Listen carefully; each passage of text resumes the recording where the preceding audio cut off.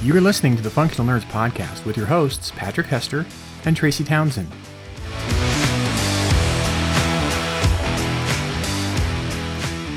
Oh, Tracy, I got a laugh out of that one that time. That was pretty good. Yeah, you might have to go into the track and peel that one out. in your scorekeeping of breaking guests, that's I think one of your better timed efforts there. Yep, you gotta love it when Baby Yoda is headbanging to the music. So. Indeed. All right. So I'm super excited about our guest this week for a couple of reasons, not least of which that selfishly she is my agency sister. We are of the same brood. This is Erin M. Evans that we've got with us, who you've done like so much work, Erin, on so many different things. But what's really exciting is now you've got the beginning of your own trilogy coming out in November. So congratulations. Thank you. I'm very excited. I'm best known for my tie-in work. I did Forgotten Realms novels, but this one's mine. This one's all mine. Oh, I forgot about that. Oh my god, Patrick, really? Already? We're like, it is 14 seconds into this episode, and we're already bad joking. Holy shit. It's going downhill already. So, I mean, given that you have a background of writing really extensively in the Forgotten Realms setting that goes like all the way back to 2010. How is it just a fundamentally different thing, but also like you were still riding a bike to be doing your own series? So the comparison I've always made is that writing tie-in is sort of like writing poetry that's very structured, right? You're writing a pantoum. It has to have this many syllables. You have to do these things. But within that form, you have a lot of creativity. Whereas like writing your own stuff is a lot more like free verse. Like you can put in whatever you want as long as you can make it work. When I decided I was going to go do my own stuff, one thing that really struck me was that in tie-in there are these immovable pillars. Like I may think it makes no sense for the Dragonborn city to have been the giant pyramid to have been built in 10 years, but it was in this book for whatever reason. So I don't get to change it. I might be like, this spell is really weird, and why does Fireball know how to make a left-hand turn because of the way it's written? But it doesn't matter. That's how it is. I have to work with it. But when you write your own stuff, there are no immovable pillars. You can move anything you want. And the first time I bumped up, I'm like, something's not working. I was like, what do I take? What shifts? I could literally do anything. So I think you end up having to really understand your gut instinct as a writer even more strongly to know that like, okay, I want this pillar to be immovable. I want to work around this piece of the story. That's important. That's the crux of it. Someone's not feeding that to you and telling you like, no, you have to do it this way. But yeah, that was, I think, one of the things I had to get used to was the fact that the only person telling me what to do is me. It's wonderful, and also, oh no, oh dear, at the same time. Like, who the hell put me in charge? Yeah, this is a terrible idea. Oh dear. So, Empire of Exiles is the first book in your Books of the Usurper series. Yes. Get us there. Like, walk us through it. What is this world? What is this story? I was trying this morning to think of a nice, concise way to describe it because I am not good at it. And I'm like, it's a bunch of nerds. Bad you are. I'm so much worse. So. It's a bunch of magical nerds in a locked room mystery that make it epic was as close as I got to a tagline. Nice. Yeah.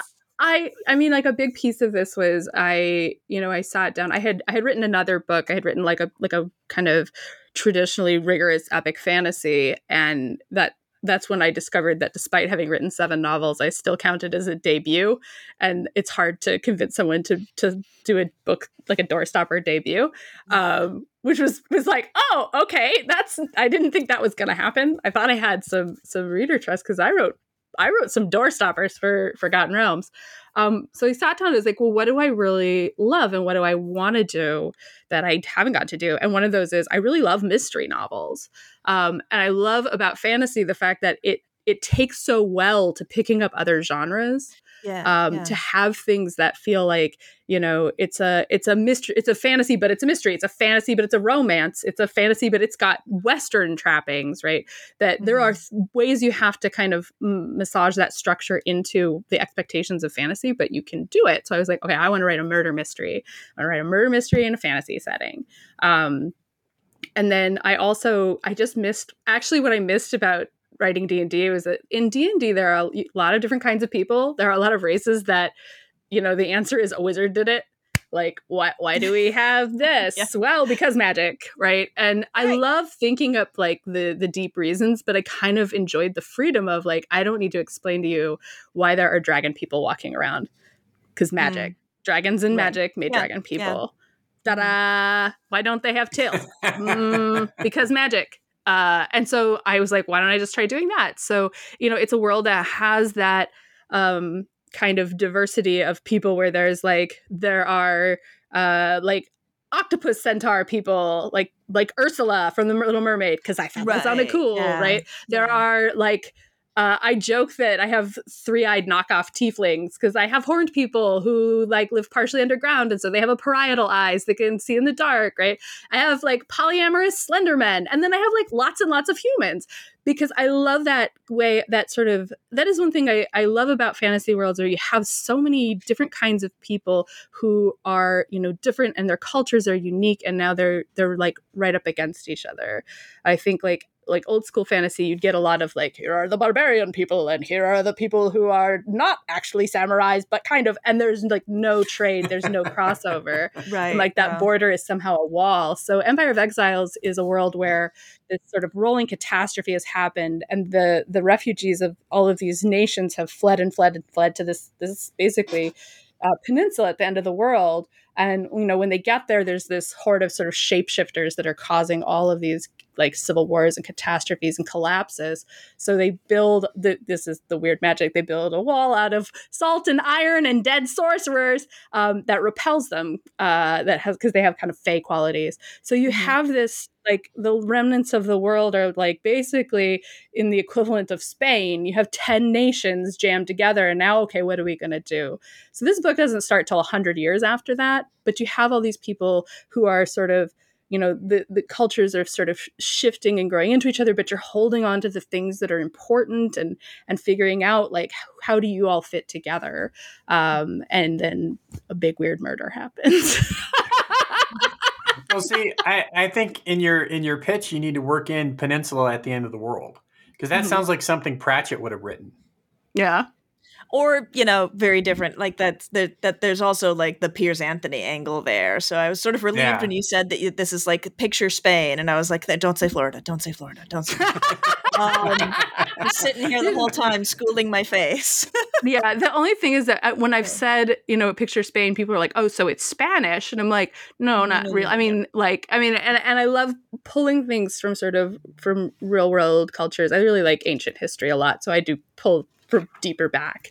But so there are some elements that fit in there. One of the cultures has kind of like Spain during what's it called, when the Moors were in charge of Spain, right? That there are elements of that in the sort of art and the architecture, but it's only Spain in a geographical sense. Yeah. So I don't want to give people a misinterpretation there. Right. But yeah. Right. Yeah. See, in my head right now, I'm just hearing the lines in She-Hulk where the guy's like, I don't want to be defined by my Spanish culture. And the guy says, Spanish isn't a culture, it's a language.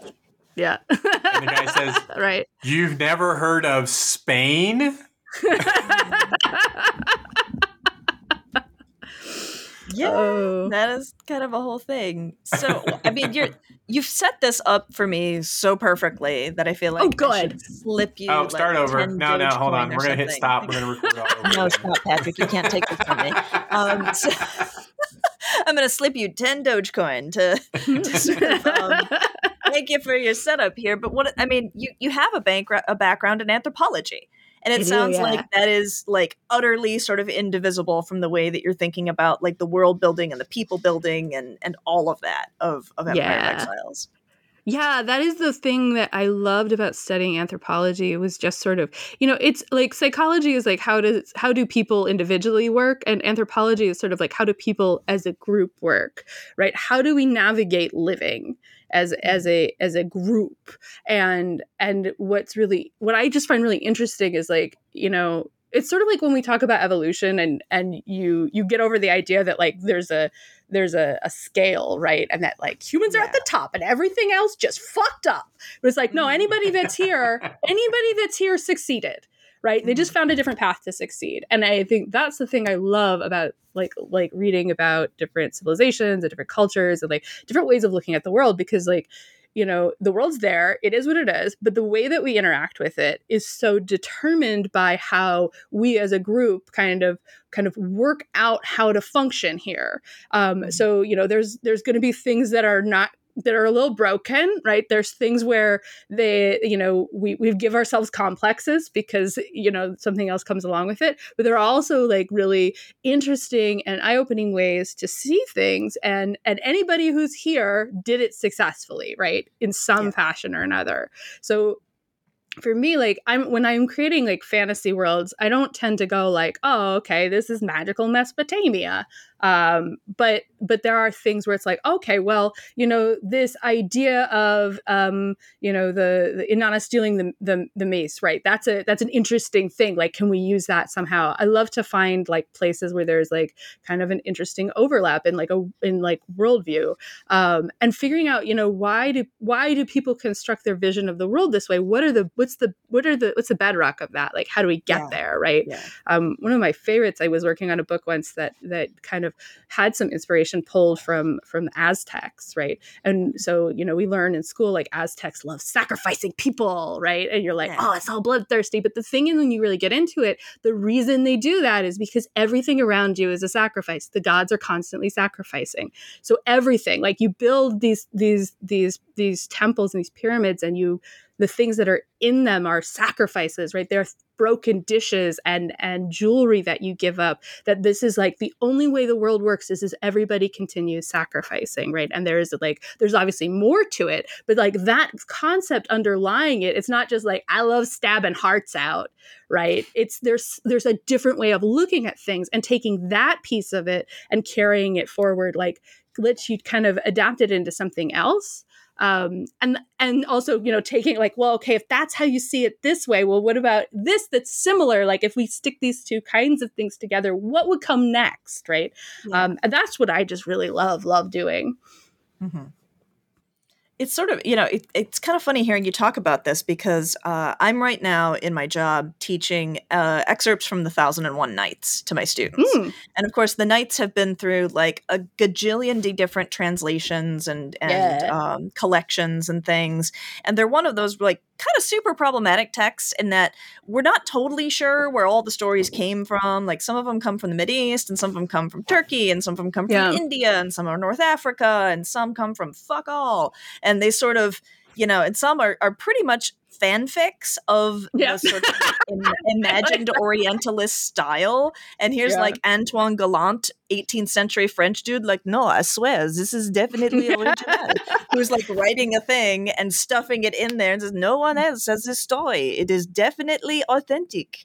And so you've got this.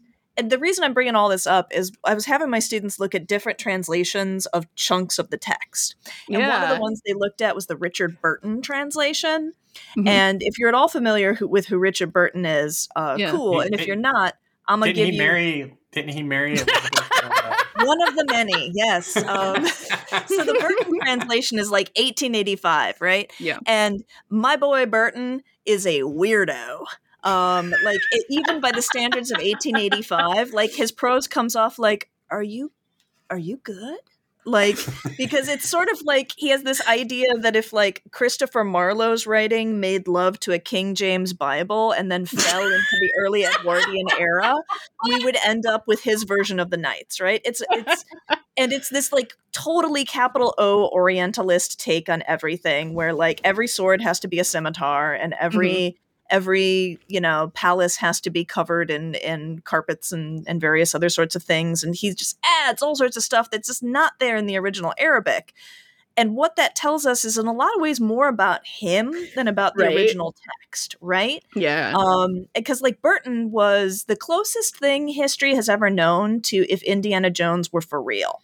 Because like he was a world traveler who was multilingual and widely educated and like kind of a spy and a government agent for the British, but also sort of like a freelancing dude who would go and save things in air quotes to take them back to the British Museum and whatnot. Right. And so for him, compiling this story, which represents a gajillion different cultures anyway, and putting it into a framework that makes it exciting and digestible for Western readers isn't about trying to figure out like how do we all live together or how do we define very different things for ourselves in ways where we understand them. It's about how do I kind of like homogenize something into this sort of like singular frame. And it sounds like the world that you're creating in Empire of Exiles is as much as is possible the opposite of that. We've got all these different people who have to live together and have to have a mutual understanding, but are also kind of doggedly committed to their differences.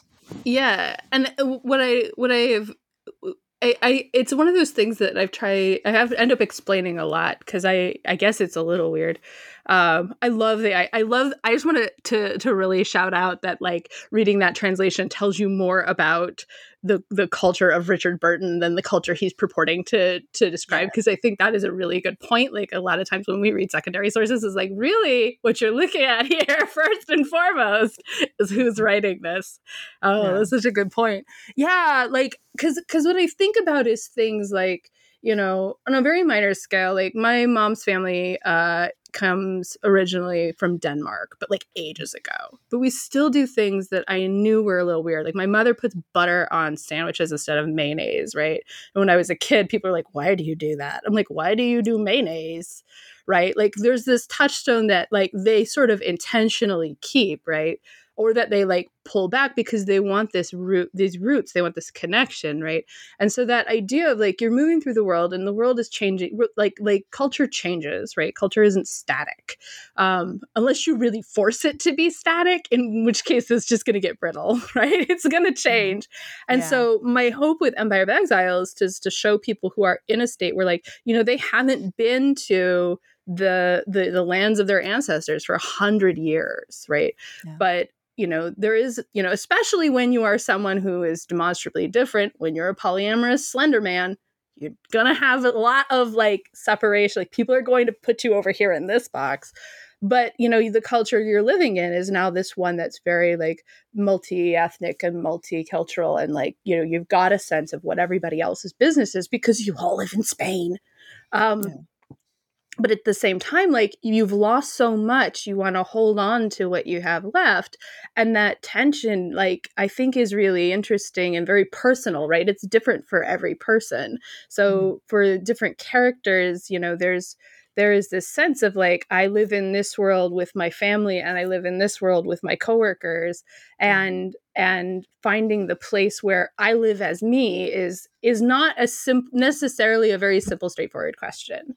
And so, yeah, like I think it is that sort of like, you know, and being able to do, this is another thing I love about doing multi-point of view, is that you can have people who can say like, this is my nuanced experience of me and my life. And someone outside be like, you know, I understand this slice of it that I can see. And you can kind of see why this tension exists. And it goes both ways, right? Because everybody's dealing with it on kind of a different level. But it's the weirdest coincidence, but Patrick, wasn't your garage band name in high school Polyamorous Slenderman? Or oh God, that would be amazing. It would be. It'd be kind of like, what music did Polyamorous Slenderman do? Like, what was their vibe?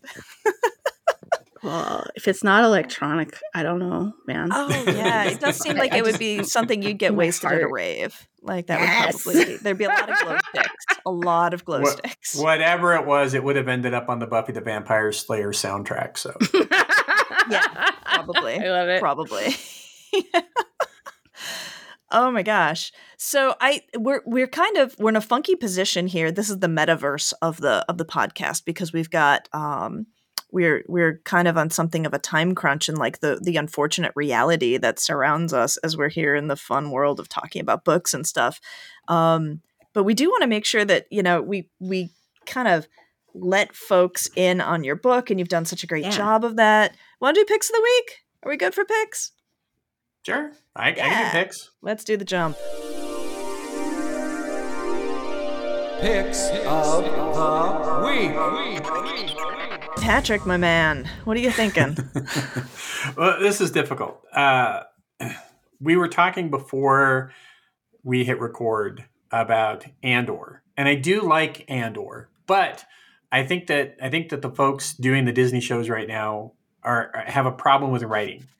Mm-hmm. I think they're doing too slow of a burn to get into a series, and with something like Obi-Wan and Andor, I feel like they're releasing 3 episodes because if they didn't release 3 episodes, if they just did the first episode and said, "Here's the first episode," people would go, "This is fucking boring," and I'm out.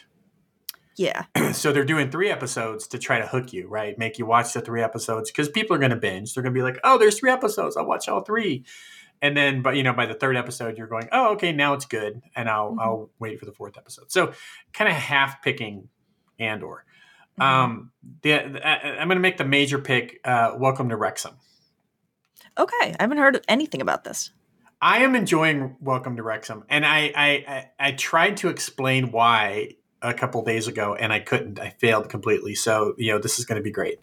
But the idea here is Ryan Reynolds and Rob McElhenney.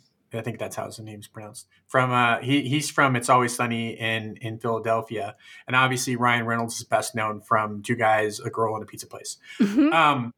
And they bought a football team in Wales. Wrexham is the town. Got it. And it's basically Rob loves sports, and he loves he's a huge Philadelphia Eagles fan. He loves the comeback story, and somehow, some way, he finds out about this struggling football team in Wales. And he decides that he wants to buy it, but he needs movie money to buy it. So he reaches out to his new friend, Ryan Reynolds, and they end up buying this football team. And it's more about the story of the town and the people and the relationship to the team and how everything is interconnected. And there's just kind of Ryan and Rob doing stuff. Like, they're very excited. The town's very excited that Ryan and Rob are buying the team and that they're going to put some money into it. But it's like these are people who are so invested in this team and the history of this team, and it's a completely different culture. Like, we have college football here, and college football ends up getting people really excited and they get into it and stuff.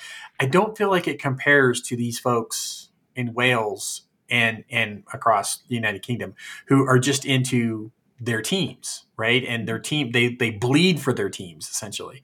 So it's just this compelling story. And they focus a lot on the people in the town itself, the people who have volunteered. Basically, someone bought the team in order to buy the stadium, in order to tear it down and build like apartments or something at one point.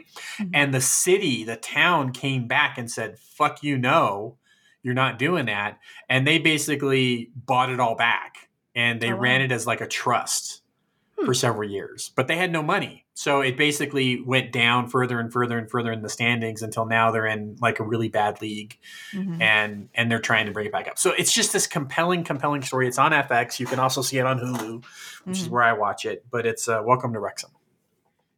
That's really cool. Yeah. All right. So Erin, how about you? What's your pick?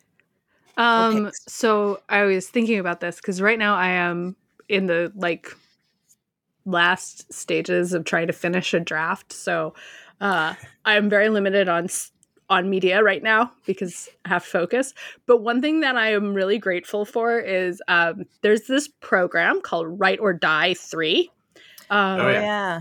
Ages ago, this is how I finished my Forgotten Realms novels, was with Write or Die, because it's like a word processor kind of thing. You type, and you can set it up so that it gives you rewards when you hit certain milestones, or it they'll show you like cute little kittens or something, or you can set it for consequences, because I am someone who I need the stick, not the carrot. So basically I have it set up with what's called kamikaze mode.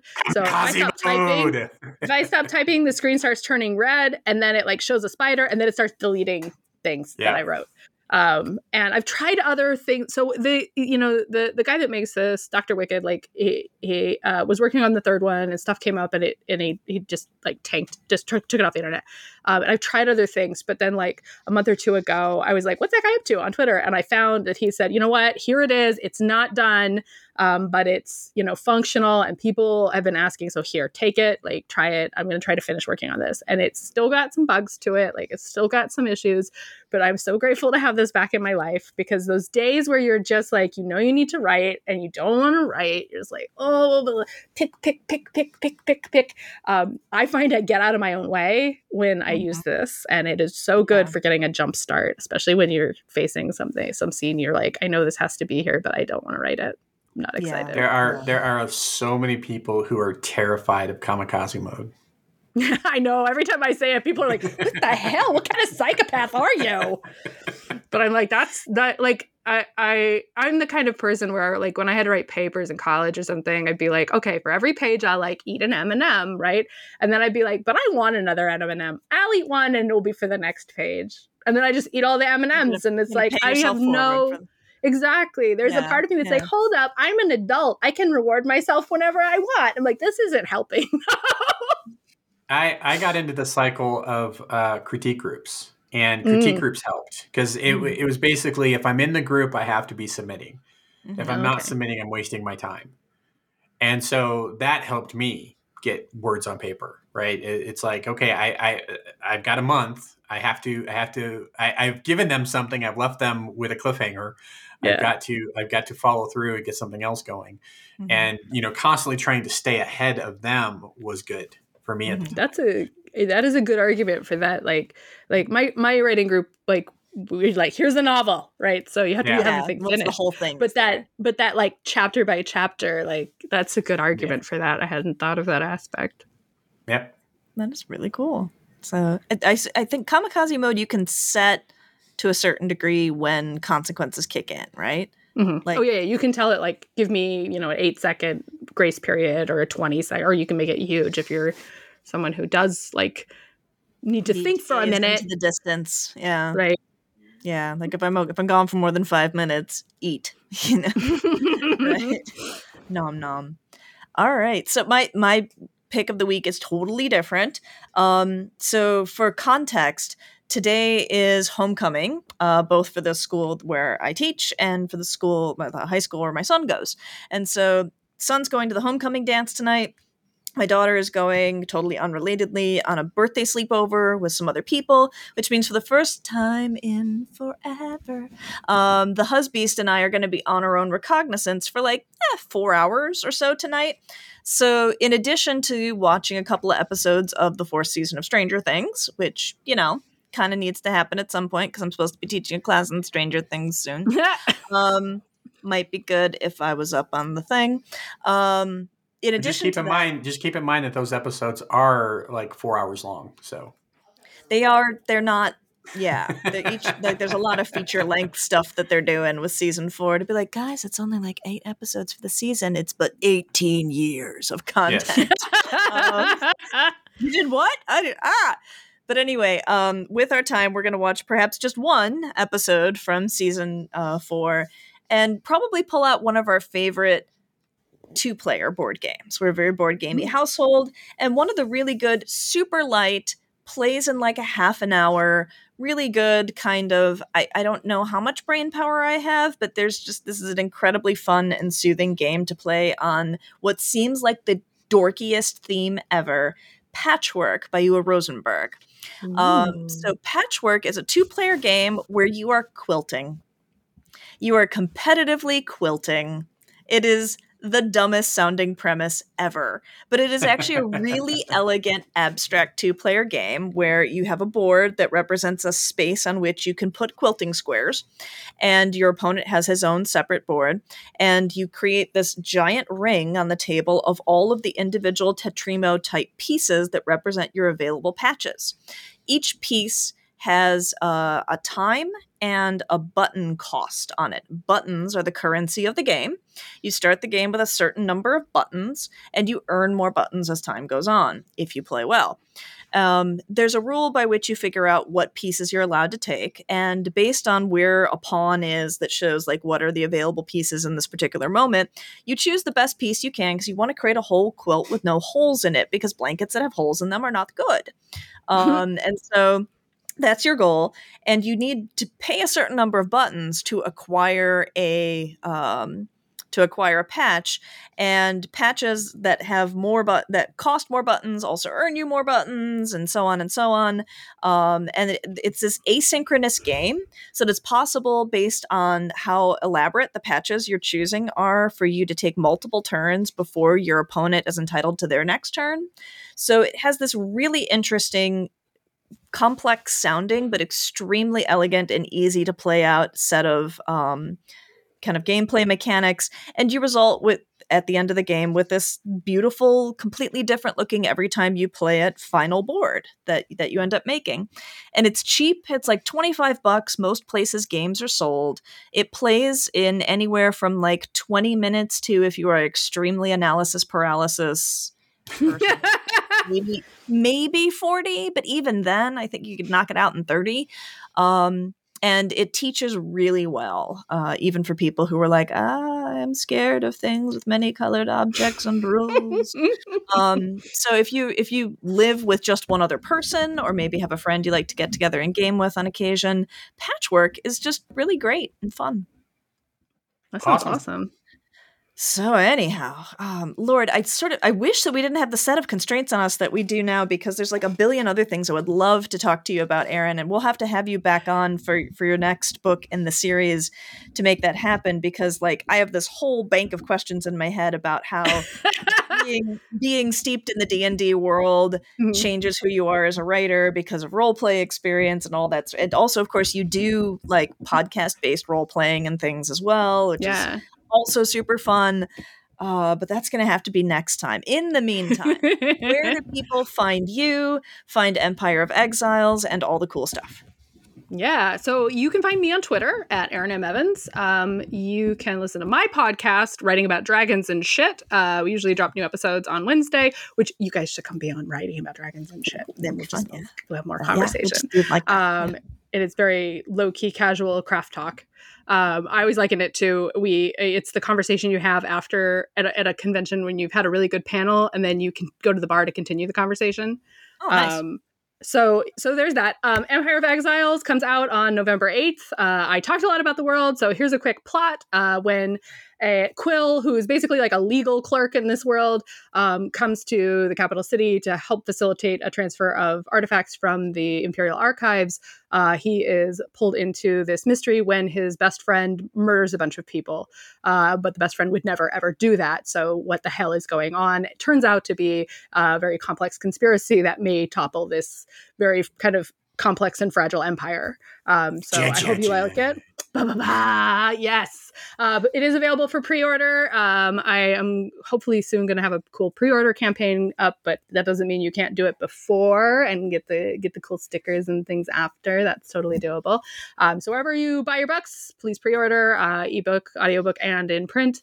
And yeah, you can also join me. I have a Twitch show on Mondays at 1:30 p.m. Pacific called Concentration Check, which is a co-writing space. So come do Pomodoro sprints with me and then talk about whatever cool topic at the end that we want to talk about. Awesome. Well, thanks for hanging out with us, Erin. Thank you for having me. It was a lot of fun. Holy crap. This year is just flying by, isn't it? Sheesh.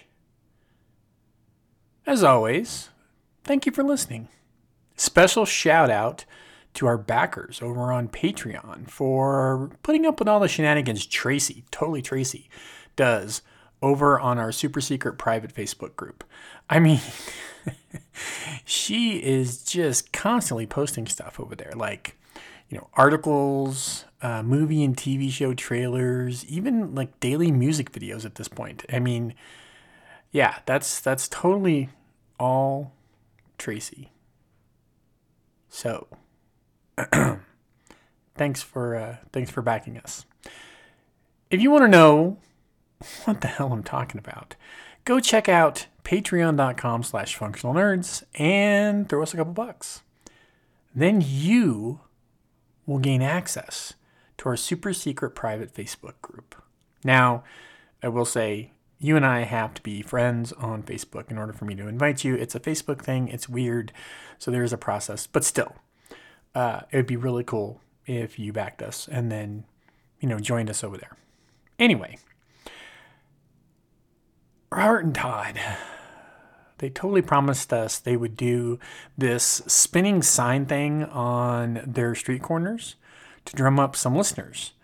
And to date, they haven't actually followed through. So if you could go give us some stars on your favorite podcast platform, whether it be Apple Podcasts, Spotify, Google, Stitcher, wherever you're going to find us and listen, that would be awesome.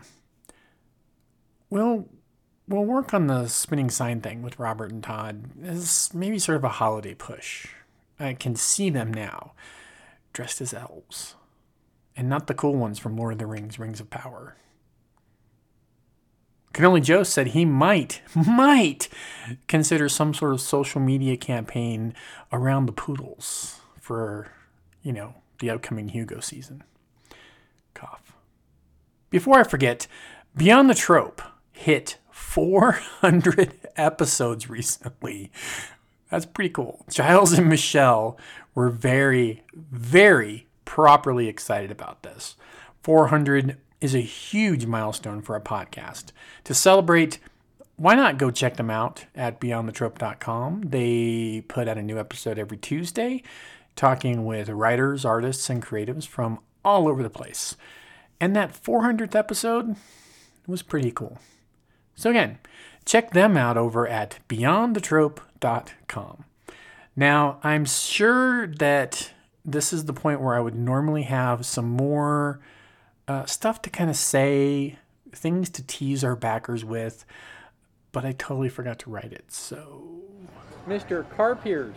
You got it right. How about that? Yeah. You can call me Canoli Joe.